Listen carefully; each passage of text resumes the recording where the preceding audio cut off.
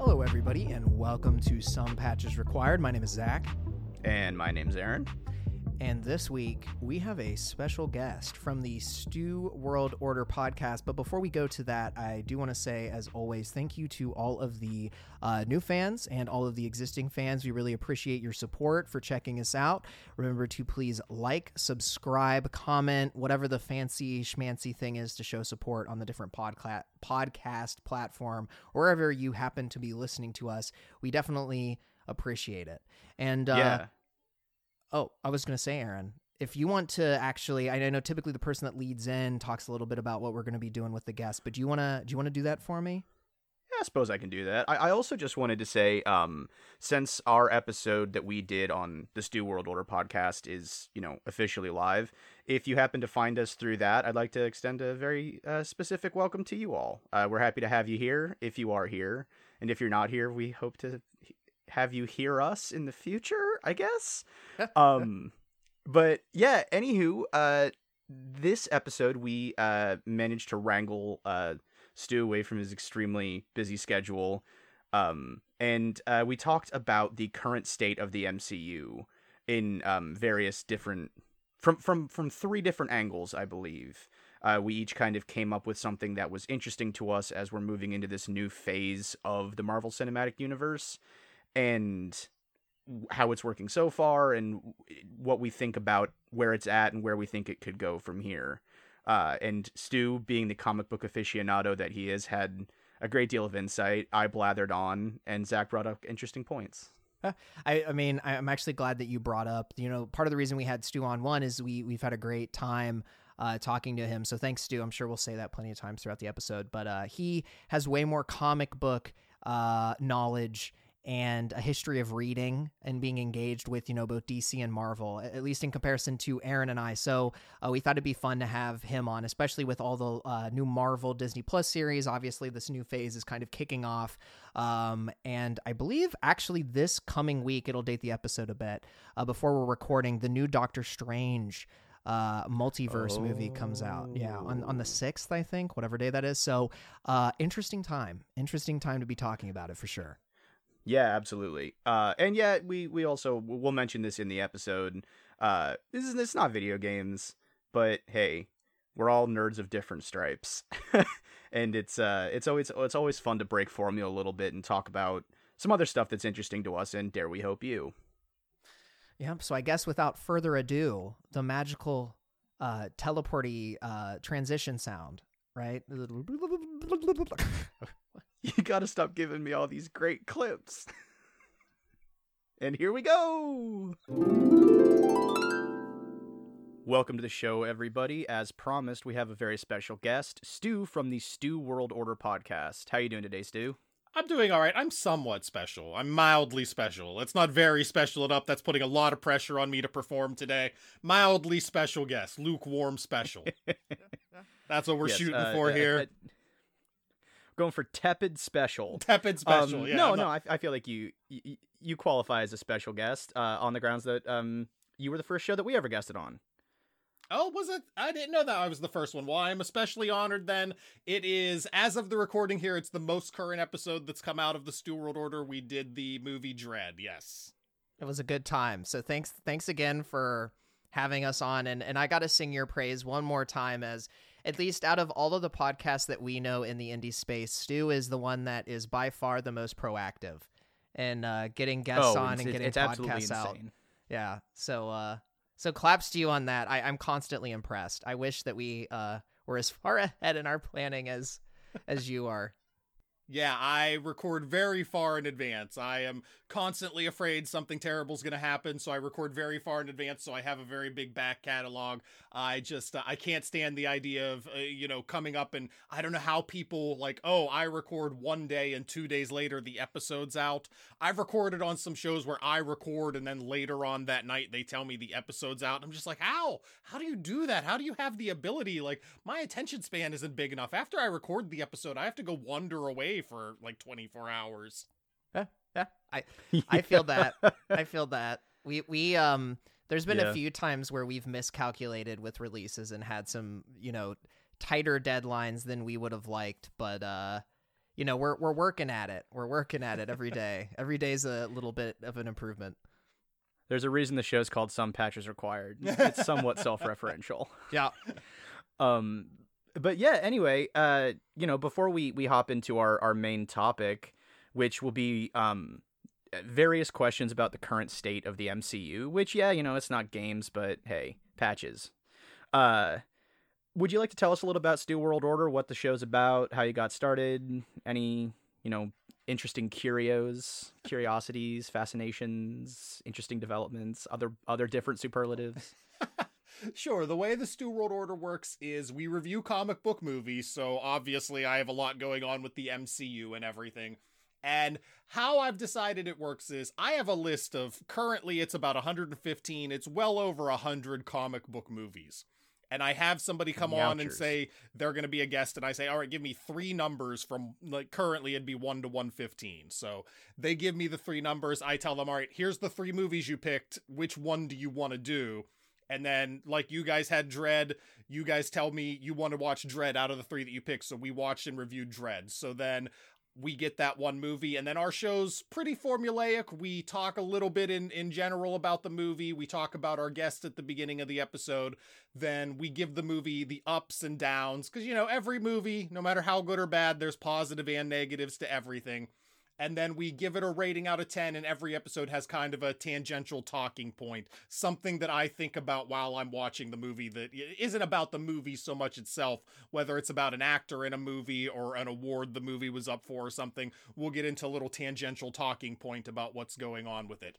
And in addition to the podcast, if you don't mind, I also have my website, which is SWO Productions, where we have articles every weekday, pretty much. Monday through Friday, we have new articles come out every day, and it just runs the gamut from I review comic books, I'll review wrestling pay-per-views if they're on.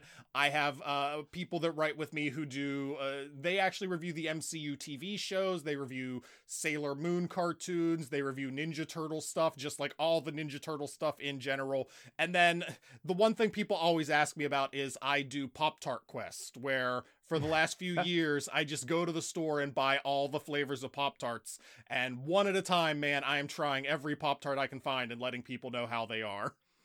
I have a friend that's doing the equivalent of that, but with Mountain Dew, and it's actually my neighbors that I'm friends with. And apparently the last time they did it, they had like this whole Excel scoring chart that my friend Adam got way too into. I think someone vomited from drinking too much Mountain Dew, though. Like, it was apparently kind of oh my god, kind of a form of torture, maybe more so than like an enjoyable quest to find the best flavor of Mountain Dew. But anyway, sorry, that is my side tangent comment.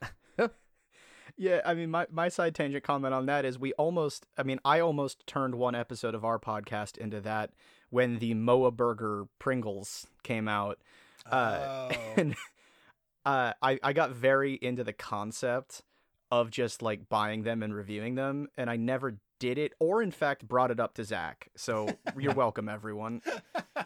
And for clarification, it was when Halo Infinite was dropping, in case you didn't know about the like branding they did with Pringles. There's like the Moa Bird and Halo, and there was like a teriyaki flavored. I don't remember. I read like the description of the flavor, if I'm not mistaken. It was a very interesting tangent at the beginning of the episode. Yeah, it's crazy to me, like all these brands just will release so many different flavors of their thing. It's like, you have a thing, just do your thing. You don't need to make it 78 different flavors, but man, they do. People have told me after Pop-Tart Quest I should do Oreos, because apparently there's 100,000 different kinds of Oreos in the world. But there's some Oreos does some they've gone some places, Stu. I don't know. Right now, I'm just sticking to the Pop-Tarts. They keep releasing new Pop-Tarts, so I keep having new Pop-Tarts to do. They need to do like a flavor of something where it's like all different Pokemon. It's like, this is Pikachu flavored, or like it's just something like really strange and morbid. 151 flavors of Pop-Tarts. Yeah. No, I think there was unironically a Pikachu Pop-Tart. If I'm not mistaken. Sure at this point. I'm sure there was. Yeah. But, and anyway, I have taken No, us but on I mean, I'm a gonna have to check out tangent. Pop-Tart Quest. Yeah, is that part of the main show, or is that one of the like side?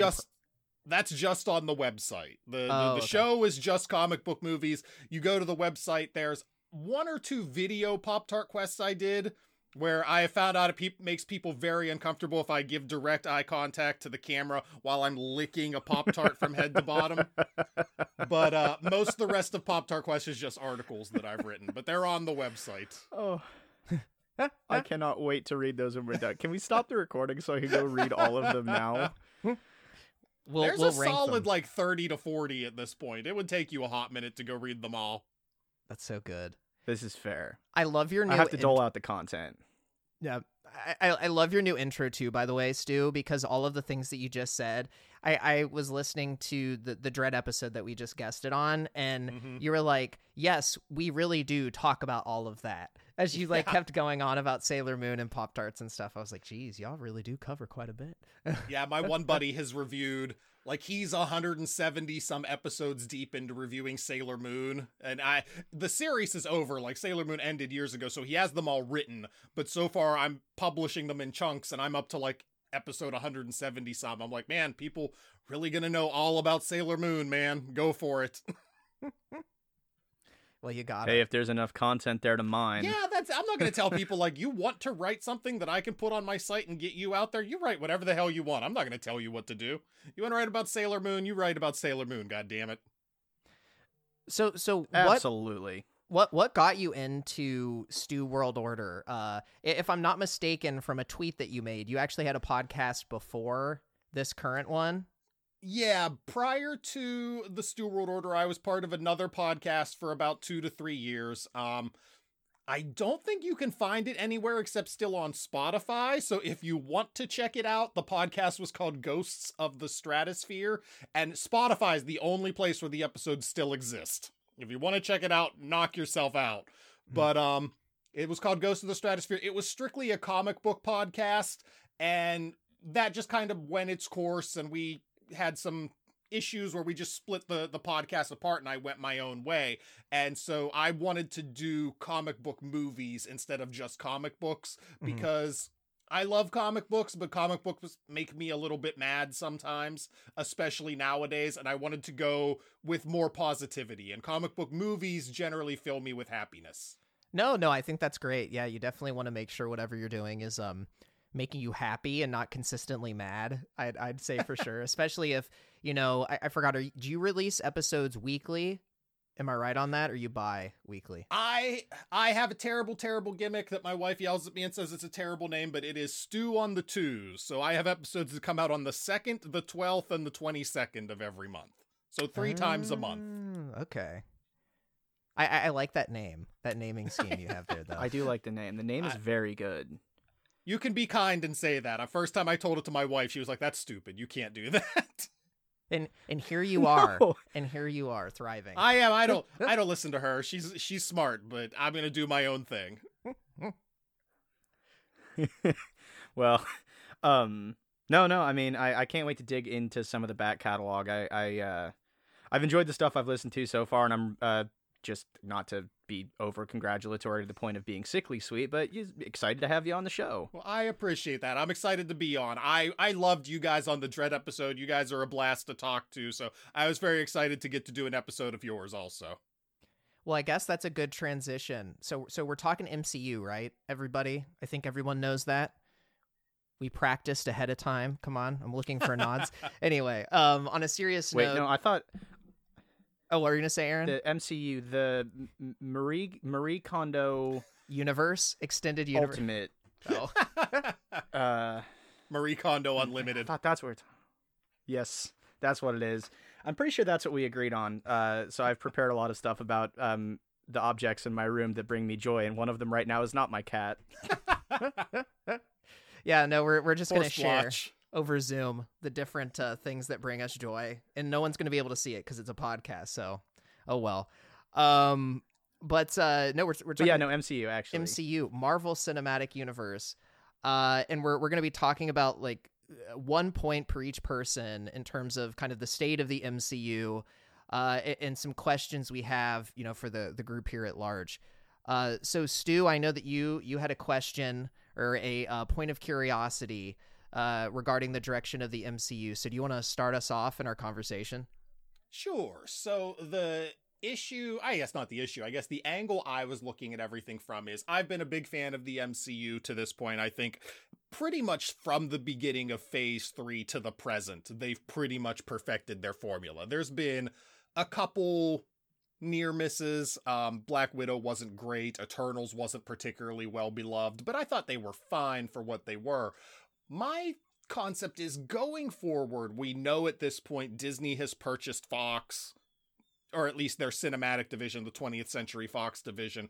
So we know the X-Men and mutants are coming. And I wonder at this point, how do you guys think they should bring mutants, the X-Men, what have you, into the Marvel Universe? And how would you like to see it handled vis-a-vis, say, how Fox handled the X-Men? Like, do you want to see different characters used? Do you want to see recastings of everybody that we've seen, like Magneto and X-Men and or Magneto and Xavier and Wolverine and what have you? Or do you think they should kind of put those characters on the shelf for a bit and come at it from a different angle? What do you think at this point, considering the MCU already has right now a huge collection of characters, especially with what they're introducing on Disney Plus, what level of room, I guess, have they left for mutants? Aaron, do you want to tackle That's that one a big first? question. Or do you want me to tackle I tackle my guess. side? I can go if you want. I can try. Okay. That's a lot. So I mean, like not to jump the gun, and we'll get into this aspect of things a little bit later, but I think the direction that they're going that could provide some interesting avenues is the whole multiverse angle. Which, given, oh, by the way, we should probably say there are probably going to be ample spoilers. Yeah, that's also a moving good forward. point. That's a good point. Yeah. I always So if you don't want various different MCU properties to be spoiled for you in some regard or another, go listen to Stu's show instead. Just pause this one and go listen to that. But the considering the direction that they went with Spider-Man No Way Home, it would be, if not seamless, then at least moderately believable to pull in actors from the pre-existing X-Men series, and just continue their stories so we don't get a retread of origin stories over and over and over and over and over and over and over and over. But I also think that may be missing an opportunity to, you know, reintroduce those characters into this world. So, man, I think the way I'd like to see it done is avoid origin stories for all the characters, but call it a clean break. Yeah, introduce them somehow, maybe in an Eternal style conglomerate movie. I mean, I hate to say this, an elegant way of doing it might be in a Disney Plus show, maybe an anthology series where each episode introduces a new mutant character, and then they get folded into the story later, so you get time to kind of understand each character, especially if they're going to be portrayed by people who aren't, you know, the people who played them before. So, like, selling Wolverine as anyone other than Hugh Jackman at this point is going to be a bit of a hurdle to jump. But, I mean, I feel like that might be a way to go about it. But, again, introducing that many characters into a world that's already so packed, like you said, Stu, with characters, it's a whole world unto itself, right? So it's going to be a little bit overwhelming. I think no matter how they do it. I think whatever direction they go, they're going to have to start. I think the multiverse does provide them with the opportunity to put the mutants in their own universe and flesh them out and have them do things that don't impact the greater MCU. And that's kind of, I think, the direction that they should go, because, you know, as we continue to have this discussion, I think we're running into a situation where there's so many characters existing in the same space. It's like how can they all be so super powerful and not constantly be involved with these like world-ending, things that are coming up? Like constantly, like that's constantly my thing. So anyway, summarizing that, I think if they were to be in their own universe and they get pulled in like almost crossover style in with people, I feel like that's probably the best way to handle it, because you can still keep those universes separated. So, if something happens in universe A, it doesn't necessarily have to impact universe B.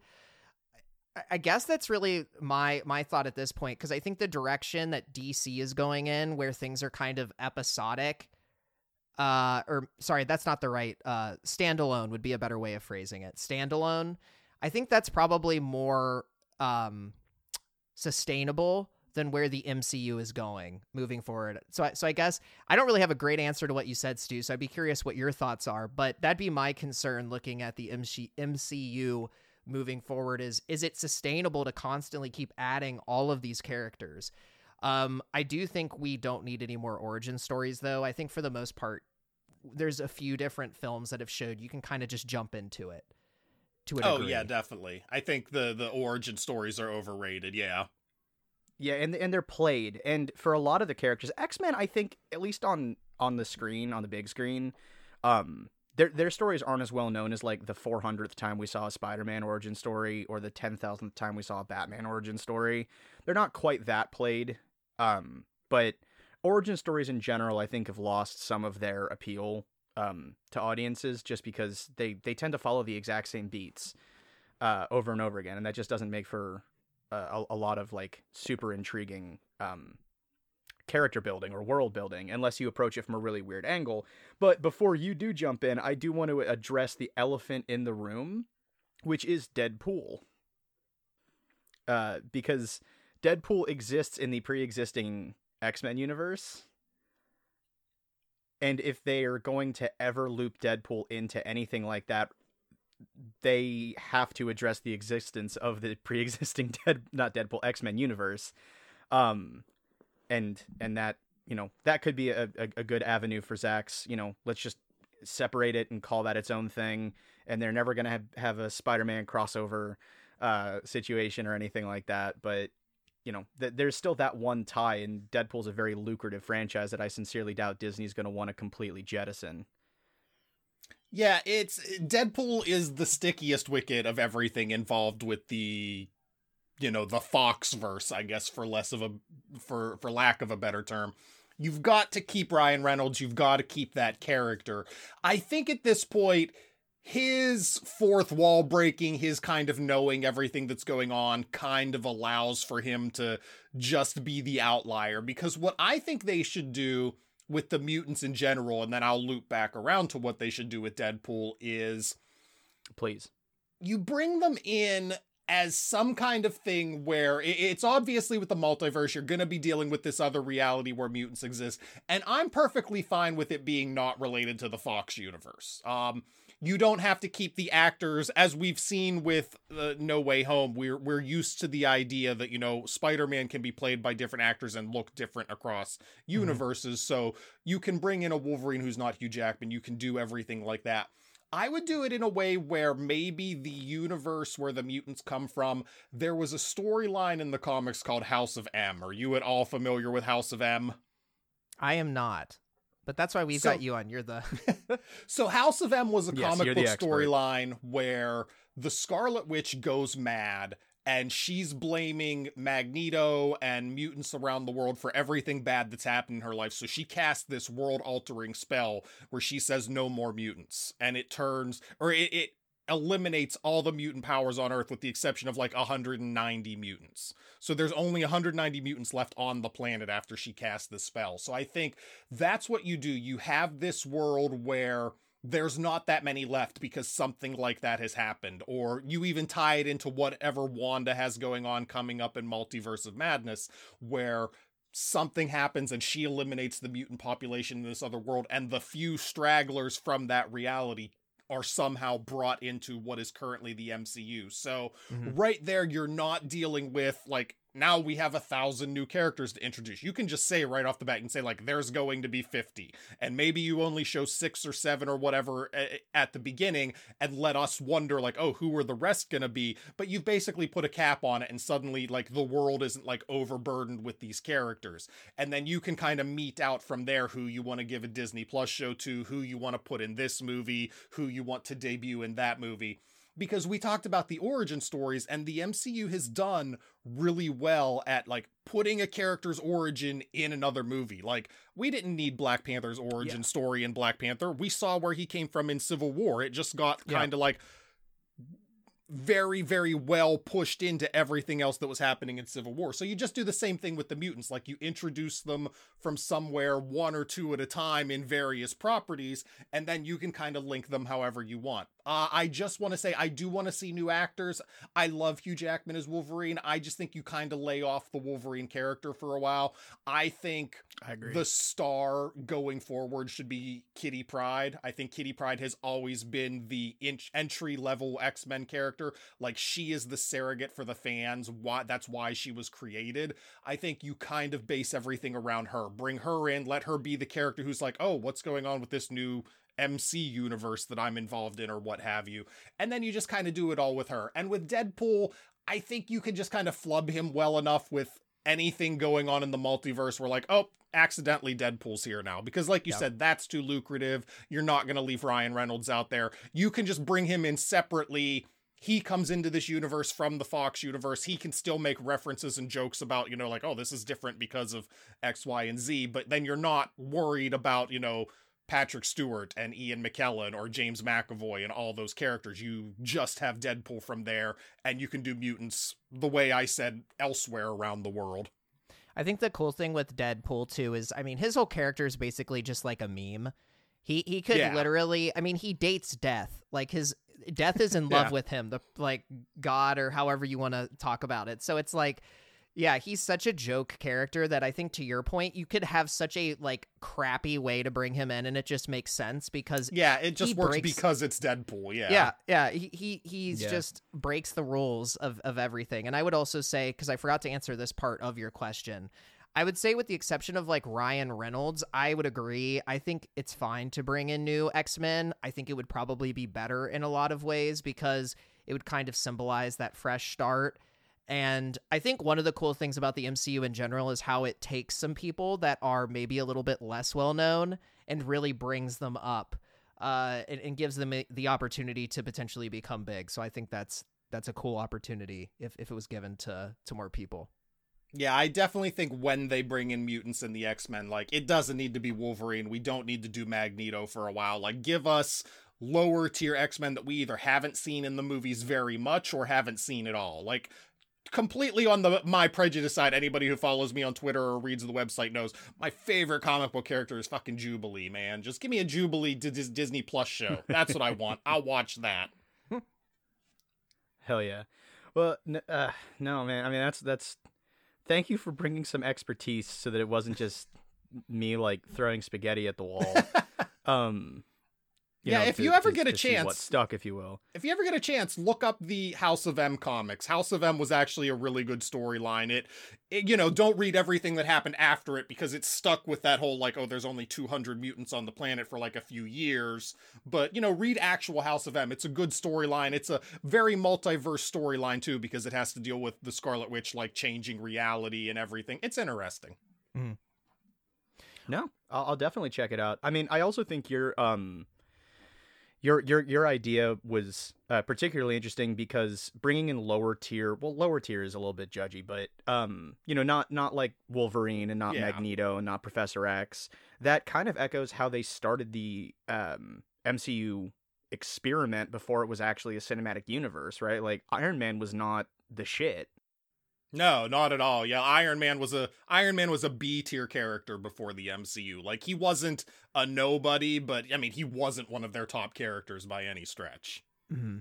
Yeah, that's what I mean. Like, it was a somewhat recognizable character, but not like, the top of the charts. Mm-hmm. And they brought that character in and said like, okay, well, we're gonna give this washed up actor a chance to give this a whirl, and we'll see what happens. And we've seen what happens, and I mean, call me crazy, I think it worked out pretty well for him. Yeah, I think they're doing okay. No, I'd agree. I mean, Iron Man's my favorite by far. I just love how flawed he is, and I think the whole juxtaposition that they develop between him and Captain America is just so solid throughout the entire franchise. But making sure we're pushing ahead a bit. I think this relates to your question though, Stu. My question around, how do we feel that they're doing introducing the multiverse? Because in my opinion, I think it's already gotten a little bit complicated and convoluted. And as we mentioned, spoilers, but we've got, in my opinion, 3 movies so far that really kind of hint to either additional dimensions, other universes, what have you. The first thing I'll mention is Shang-Chi. They go to, I think they define it as another dimension. I can't remember what they technically call the Chinese themed world that they kind of go to in that. But I feel like they define that as another dimension. Then we've got Loki, where they're talking about timelines and all of that. And then we've got Spider-Man, which has multiverses. And so my concern and where this question comes from is I just feel like all those things, are those distinct things that we're defining as differences? Are timelines, different timelines, not other multiverses? Or are they the same thing? And that's where ultimately I'm a little concerned that it might get really convoluted, and the I forgot what it's called, the actual word for it, but your buy-in as a viewer, you might start to think this is really confusing and getting a little ridiculous, and it's harder to kind of buy in. Whereas it was a very grounded, relatively speaking, story when we were doing the Thanos arc, because nothing in there was real. I mean, Guardians is pretty weird, but it wasn't so weird that it took me out of it. It's interesting. I would say in Shang-Chi, I think that the place they went was just this hidden realm. I don't think it was supposed to be a part of the multiverse or another dimension. I think it was just this hidden kind of realm that was on Earth that just people couldn't get to unless you knew how to get there. So I don't know that was related. And then we had Loki, which Loki kind of brought up this idea of there are ways to affect the timeline, but there was an agency in place to stop that from happening. And obviously, by the end of Loki, we see that agency fails and reality has splintered off into several different realities. So Loki is what has allowed all of this to happen. Since then, we've gotten Spider-Man No Way Home, and I would also throw What If in there, because What If's entire concept was, different realities of stuff that by the final episode, they're starting to combine and characters are coming together.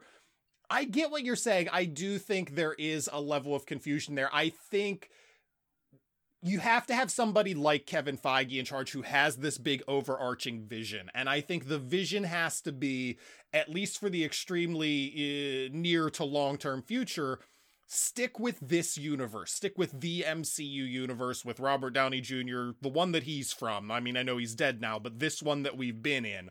And anything else you do, just let it come into this universe. Let it be all about the MCU universe and how it affects that. Don't worry about going outside of this world too much, except for something, like in What If, where it's this cartoon that we're not even sure how much it's going to impact going forward. No, I'd say I think you're right. I think that's a solid point. It helps keep it grounded.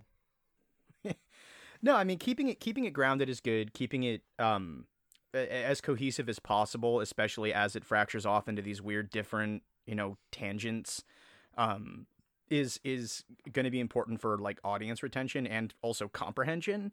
And I think having a core world that you're building stuff around is, to your point, a really good way of making sure that it doesn't become completely untenable for people to follow. You could have something like the DCEU, which is if you asked me straight out right now, does Shazam take place in the same universe as the Suicide Squad, and does that take place in the same universe as, say, Batman versus Superman? I don't know. I have no idea what's going on over there. They individually make good or bad. What's that? So that's because they didn't either. Yeah, they don't know what they're doing either, 100%. But it seems to work okay well enough, but they had to get to a point where that was their plan. Like, all right, the extended universe thing hasn't worked out. We're just going to do piecemeal properties now, and that's fine. But the MCU has set up this thing that is very much not that, and you really can't kind of reverse course on that at this point. At this point, we all expect the MCU is this big continuity universe, and you can't just all of a sudden start doing like, well, now we're going to do this movie, but it's about something different. Like, no, that's going to be too confusing. Don't do that. So yeah, no, it's a really Aaron, solid point. Like, no, I was gonna say that's a really solid point. The way that the DC universe has kind of course corrected by following no course is fascinating in a way, because most of their standalone movies have been better than their connected universe movies. Oh yeah, definitely. Shazam is a delight. Mm-hmm. I walked into the theater desperately hoping that Shazam would be as much of a dumpster fire as I thought it would be, and I walked out like, I'm gonna go see Shazam again. Shazam was just great. Yeah, I definitely think Jared Leto's Joker. Oh, sorry. I definitely think the two best movies they've made have been Shazam and The Suicide Squad, the kind of reboot sequel to The Suicide Squad. And those weren't intended to be part of a bigger universe. Those are just like, here's two movies. Enjoy. Mm-hmm. Yeah, totally. That and I think they've finally figured out that approach works better for whatever reason with those properties. I think there was definitely potential at the beginning for them to build a cohesive universe, but they just misfired so many times and rushed stuff and clearly didn't, timeline very well. So it all just kind of fell to shit. And I also, like, call me crazy, and I might get some hate for this. I think putting that universe in the hands of a Zack Snyder was never a great idea. But whatever. Hey man, they found the shoe that fits and they're wearing it. And so far, since they've kind of abandoned the whole extended connected universe idea, it seems to be working. But you're completely right. If Marvel decided to just do a completely standalone thing, I think that would personally be very exciting, but it would be tremendously confusing. Yeah. I do think the one thing I'm thinking here is the benefit the DCEU, well, not extended universe, but the DC films have, in my opinion, over Marvel, though, now, is that I feel like because of that continuity that the MCU has, you get really shoehorned into a, like, tone and a format. Like, you can't have easily I feel like it'd be really hard to have, like, a really mature, dark kind of story in the MCU because it just hasn't been the tone of the stories lately. I will say Iron Man was fairly mature in my opinion. I thought that it was very different than like the new MCU movies, and I'd actually say that Spider-Man No Way Home, I was surprised that Aunt May, right? Mm-hmm. Am I right? Yeah, Aunt May died. Yeah. I was so surprised. Yes. I didn't think they'd kill someone in a movie like that. So, I mean, who knows? Maybe they are turning that tone a little bit different than it has been historically. But I would argue that DC can do a lot more interesting tonal things to have things like Shazam or like the Suicide Squad, but then the new Batman too, where like those are all kind of different tones. I don't know that MCU can be as dramatic as that. I feel like they've kind of found a consistency. I don't know. Do you agree with that, Stu?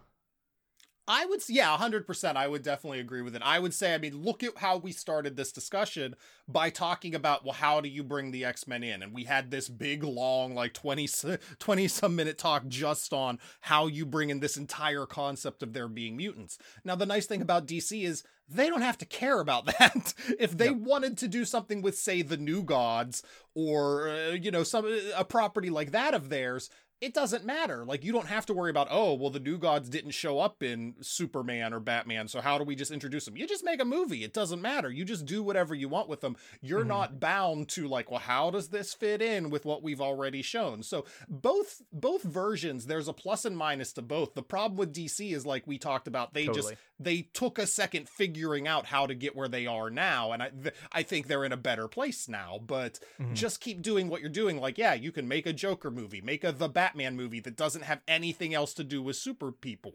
Because, like, the Batman, does that movie work in a universe where Superman exists? Probably not. No! Yeah, like, Batman as a character probably shouldn't exist in the same universe as Superman. It doesn't make any sense. So just let Batman have his own universe in the movies, and then you can do Superman Justice League stuff elsewhere. It's fine.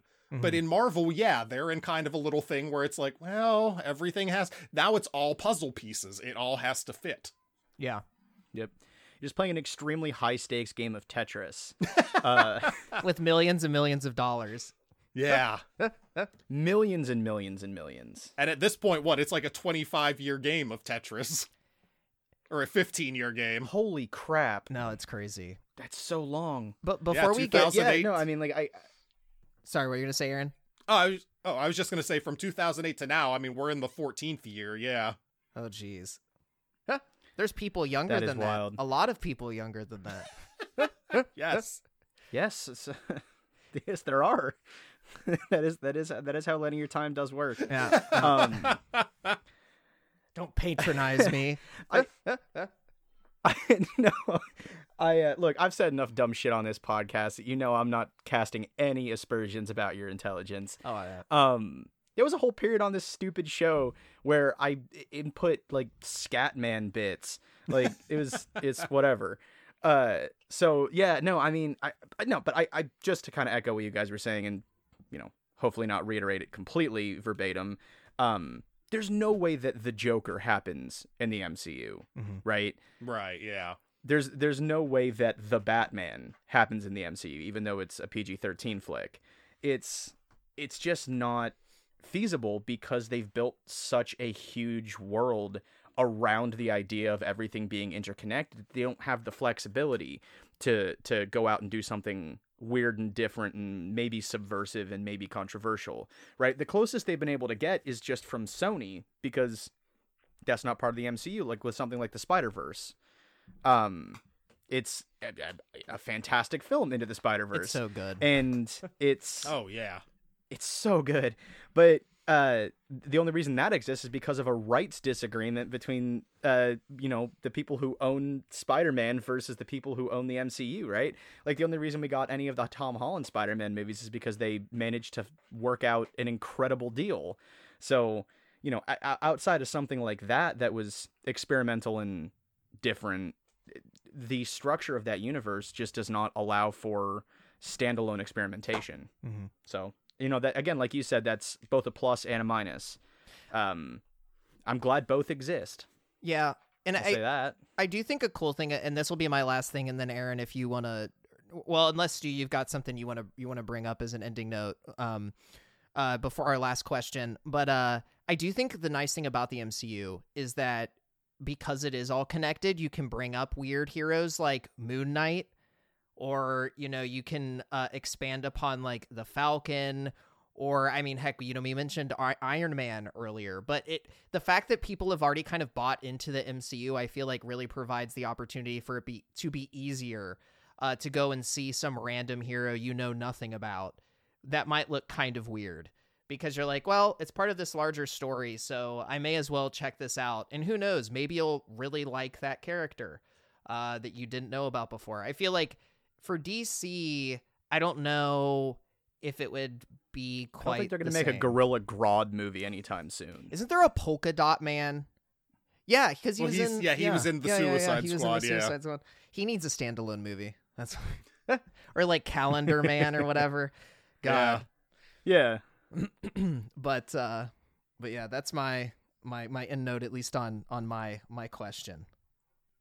Your thoughts, Stuart?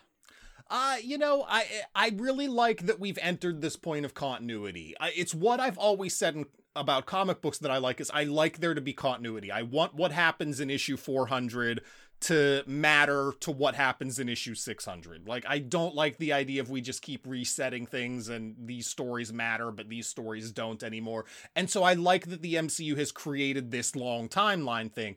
And because real life people aren't comic book characters, you can't keep Spider-Man 30 years old forever. Like, Iron Man had to eventually, like, age 10 years, and you kill him off and move on. And eventually in the Disney Plus show, we're going to get Ironheart, who's going to be the successor to Tony Stark. This is what I want. I want a universe that is a timeline, but characters do actually age, and you just have to keep going the whole time. So I really like that. I have no idea how we've segued away from talking about the multiverse to this, but that felt like the natural next thing I wanted to say based on what we had said. I like the idea of this. Well, yeah, it all just has to deal with scale. I think that's kind of the connecting point, but I agree with you.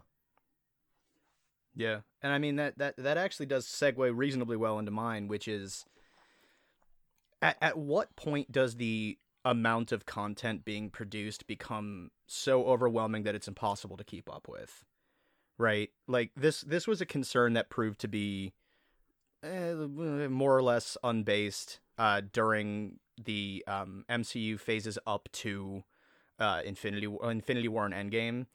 But now, in order to keep up with the story, you've got 150,000 Disney, that's what it's called. I almost said DC. Disney Plus shows. You've got 150,000 Disney Plus shows. You've got all the movies still, and they're all in this connected universe. And to me, that does two things. One, well, actually more than two things. It does several things. I will not put a number on it. One, it represents a pretty high cost of entry in order to fully understand everything that's going on within this universe. And as they've aggressively pushed into television, that has become more of an issue. Two, it represents a huge amount of time investment. You have to watch every episode of Loki and WandaVision and this and that, and you have to keep up with the movies. So you're paying money and you're spending a great deal of time. And three, it in my opinion, it can pigeonhole writers. Like we were talking about a little bit before, where like at what point do you use the malleability? Like, when do you lose the use of the malleability of this universe? Because there are just so many separate plot threads and so many different things you have to tie together that certain storylines, certain creative angles, certain character arcs just become off limits. As long as we're not basing everything directly off of comic books, which I don't think we're doing anymore. You can correct me if I'm wrong, but you know, it just seems like we're reaching a saturation point where keeping up with all of it requires a lot of investment from fans, but represents a dwindling amount of potential for creators. That's my thought. I definitely agree with what you're saying about pigeonholing writers. Like you said, if you're working on one big, long-standing continuity story like the MCU is, you're definitely not allowing people to do exactly what they want to do. And we saw that years ago already at this point. We've seen Edgar Wright just walk off Ant-Man because they weren't letting him do what he wanted. Oh, yes. So he just left.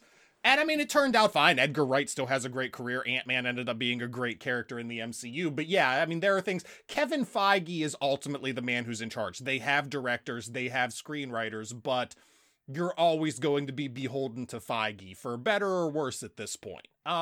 Directors and writers just basically have to know that getting in. Like, you're not going to get a Christopher Nolan MCU movie because Christopher Nolan's not going to want someone over his head. Christopher Nolan's going to want to make his thing.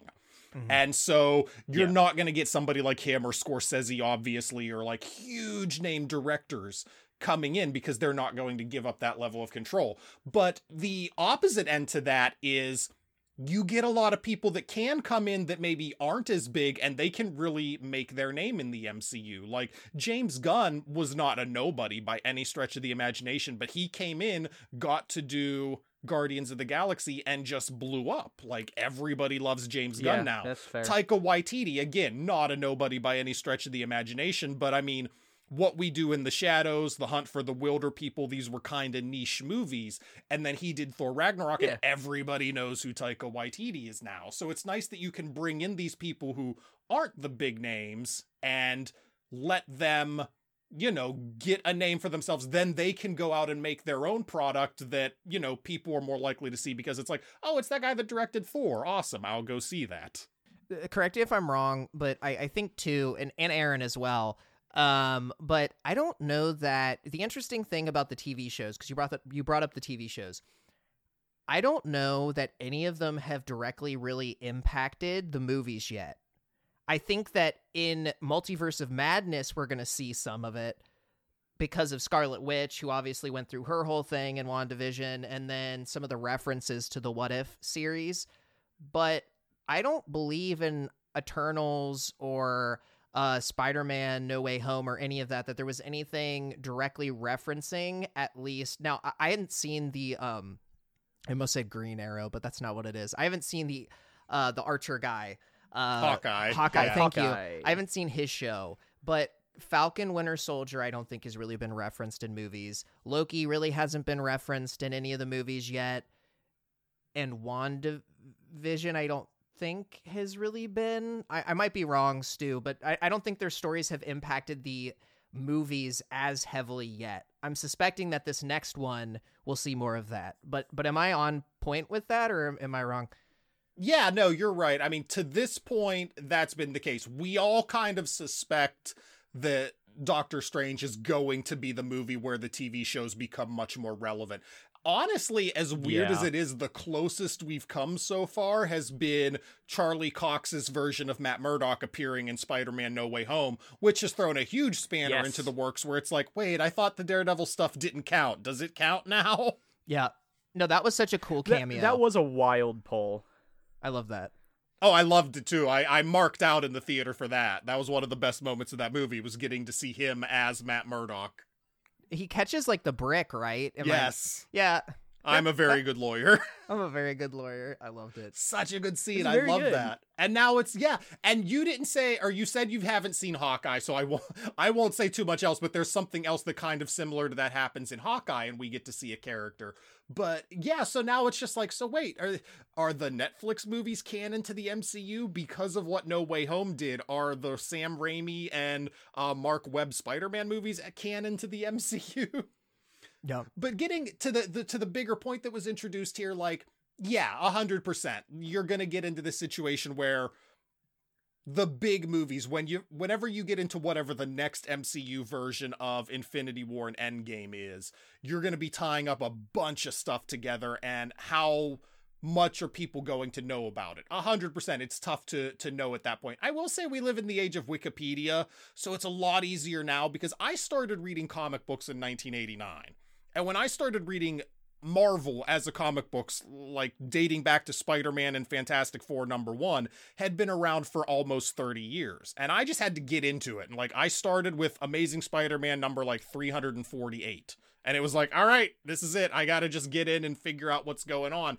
And I think that it's easy enough for people to do that, especially with movies, and especially nowadays where it's like, if you just pick up a movie and you're like, oh, you know, what was Black Panther up to in the last movie? You just go on Wikipedia and get a summary for the movie, and then you're all caught up. You know what's going on.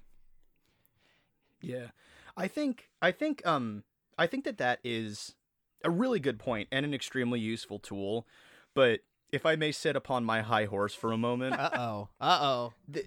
there's something to be said for the holistic experience of watching and understanding a film or a series of films as part of a universe or a timeline, and actually experiencing them, right?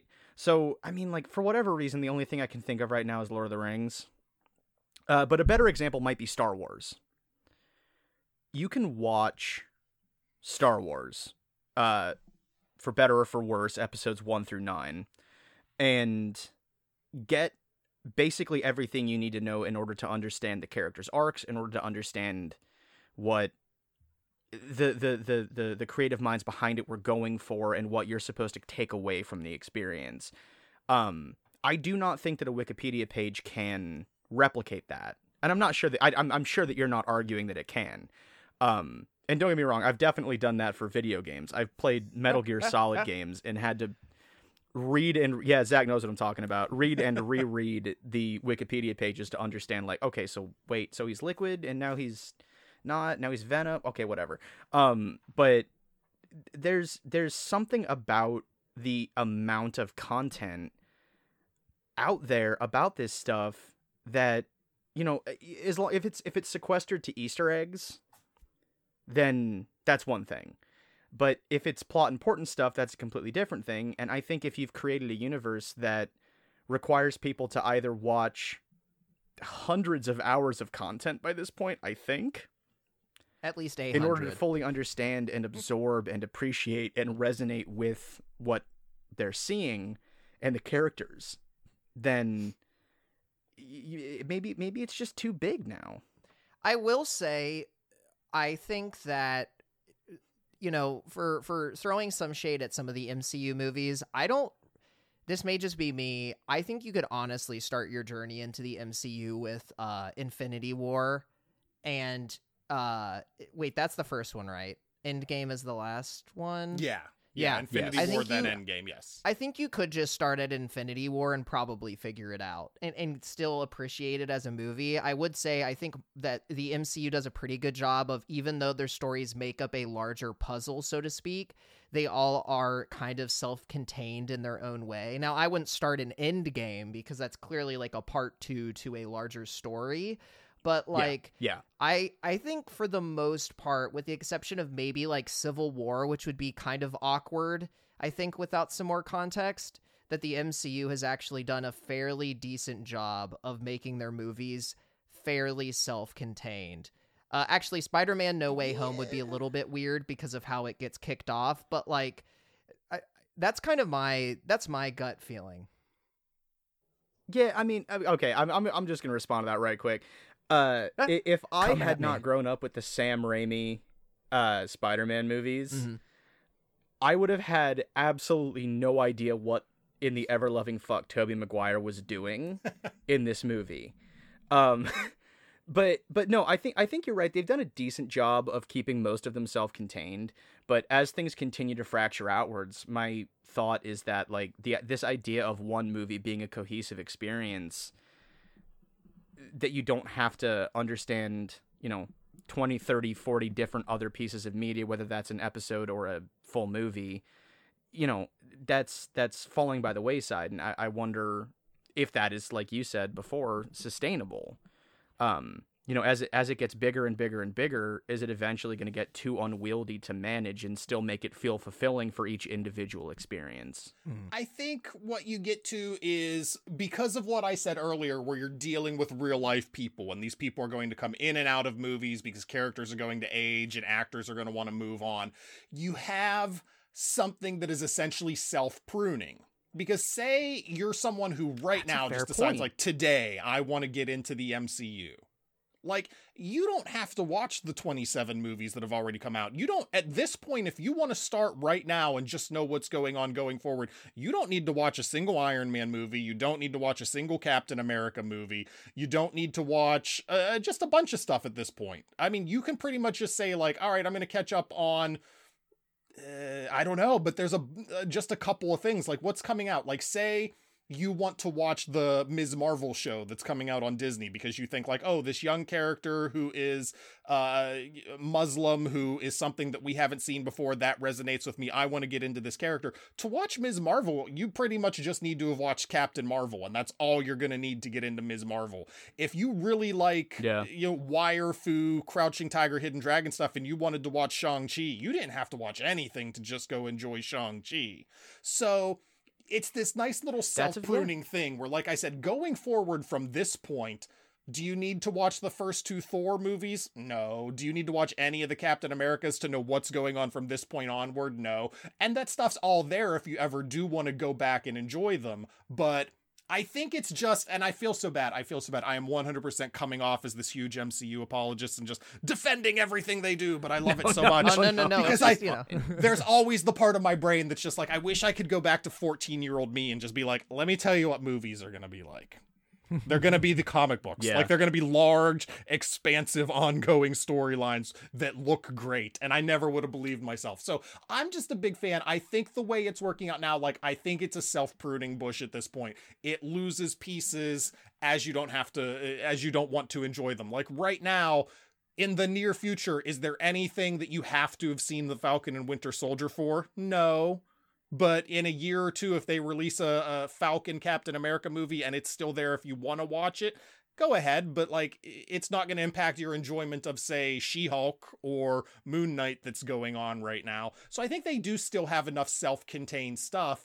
And then the big event stuff, like I said, whatever the next big Infinity War Endgame is, that's kind of where you and your friends piece together your information, where it's like, all right, well, I saw Moon Knight and this is what happened, and you saw this, and you kind of share your information, and you have a big like water cooler moment where you're making the big discussion and figuring out how it all works.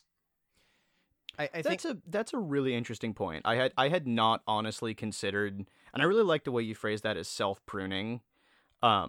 I had actually not considered that side of the conversation. So, yeah. Yeah, no, like I think you had 20-some movies that led up to Endgame, and then with Endgame, a bunch of stuff from those 20 get pruned, and you don't need them anymore to know what's going on going forward.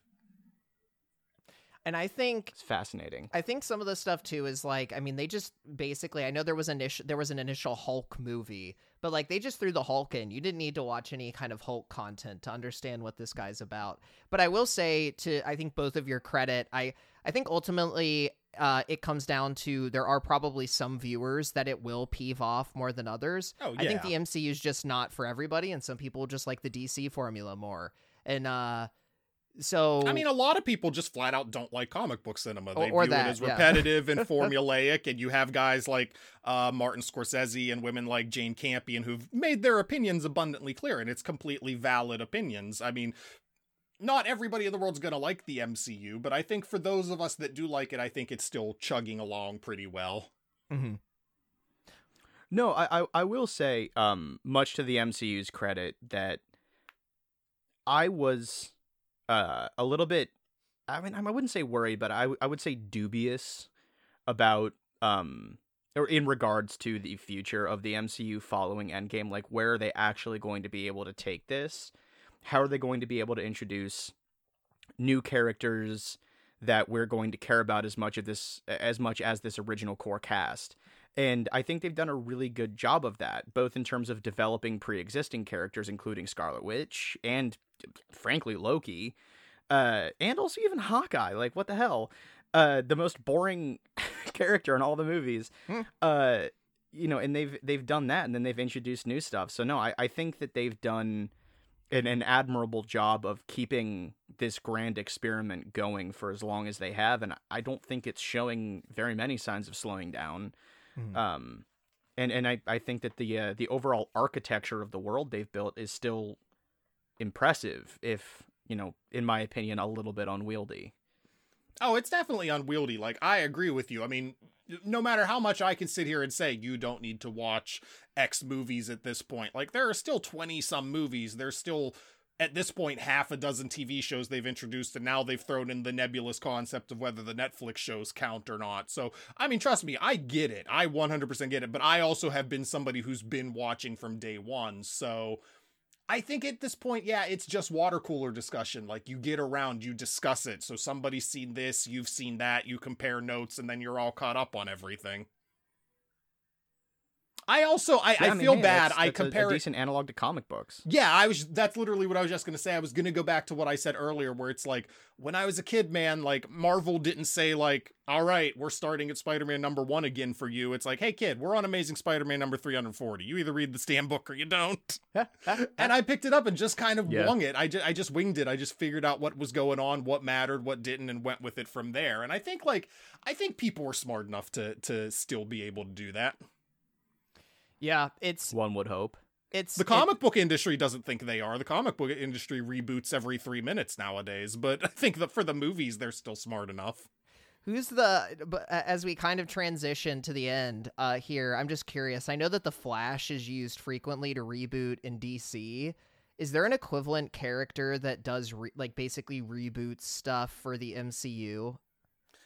No, the Marvel is weird in the comics. They have never really done an actual reboot like DC has. They just kind of have this sliding timeline where, like, when I started reading comic books in the 80s, Punisher was a Vietnam War veteran. Like, if they're not going to release many Punisher books nowadays because of what that character has become, but let's say Tony Stark. Tony Stark was in the Vietnam War.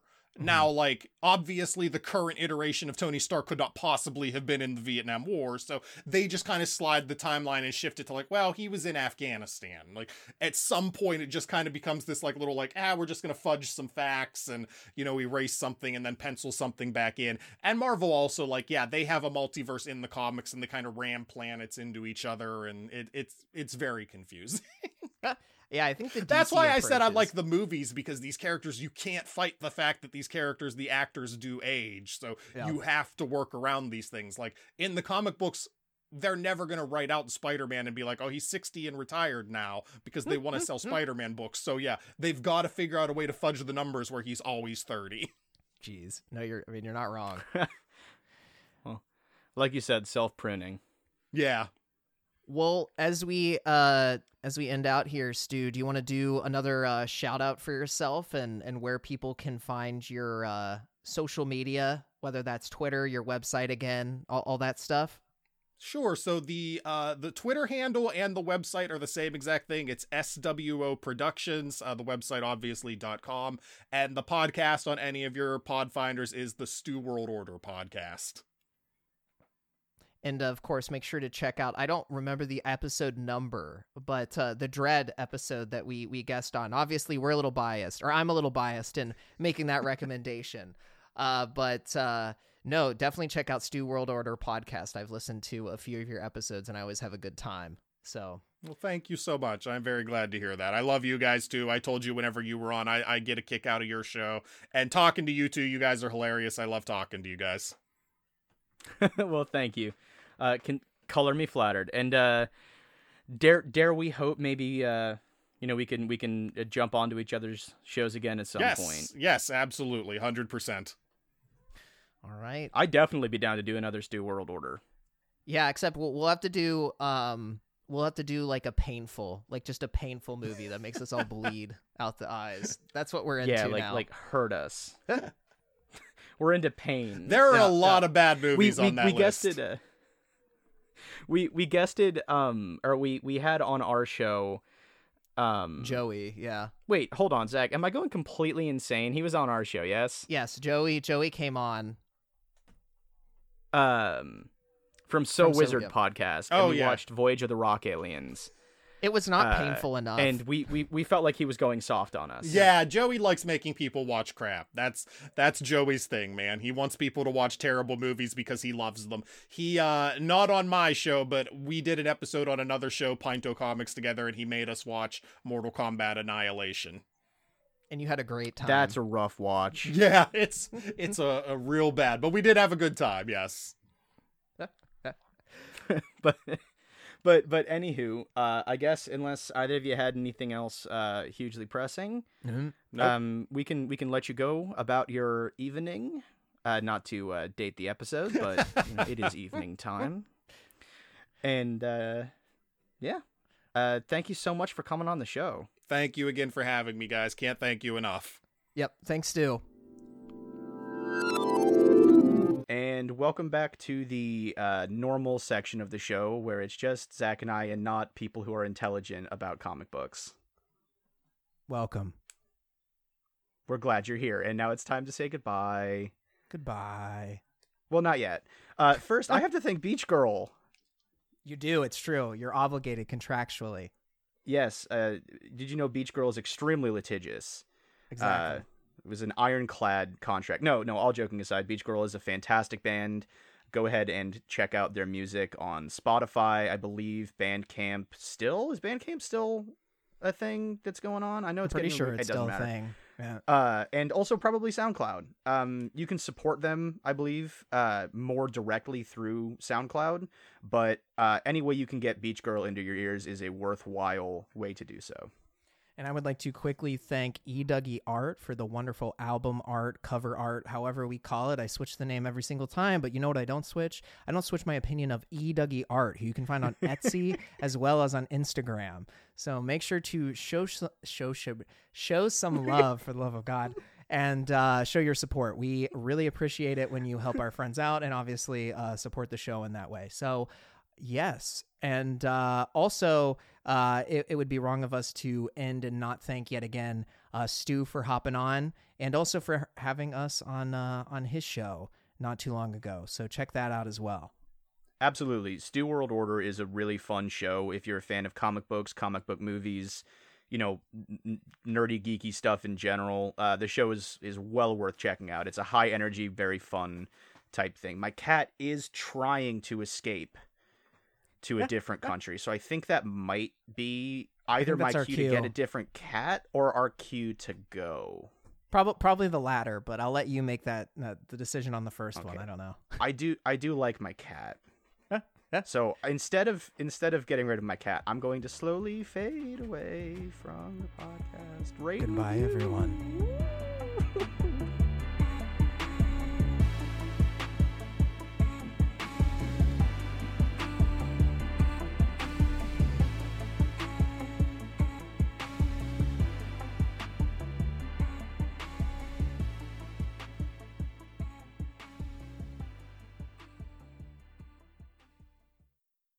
Disney, that's what it's called.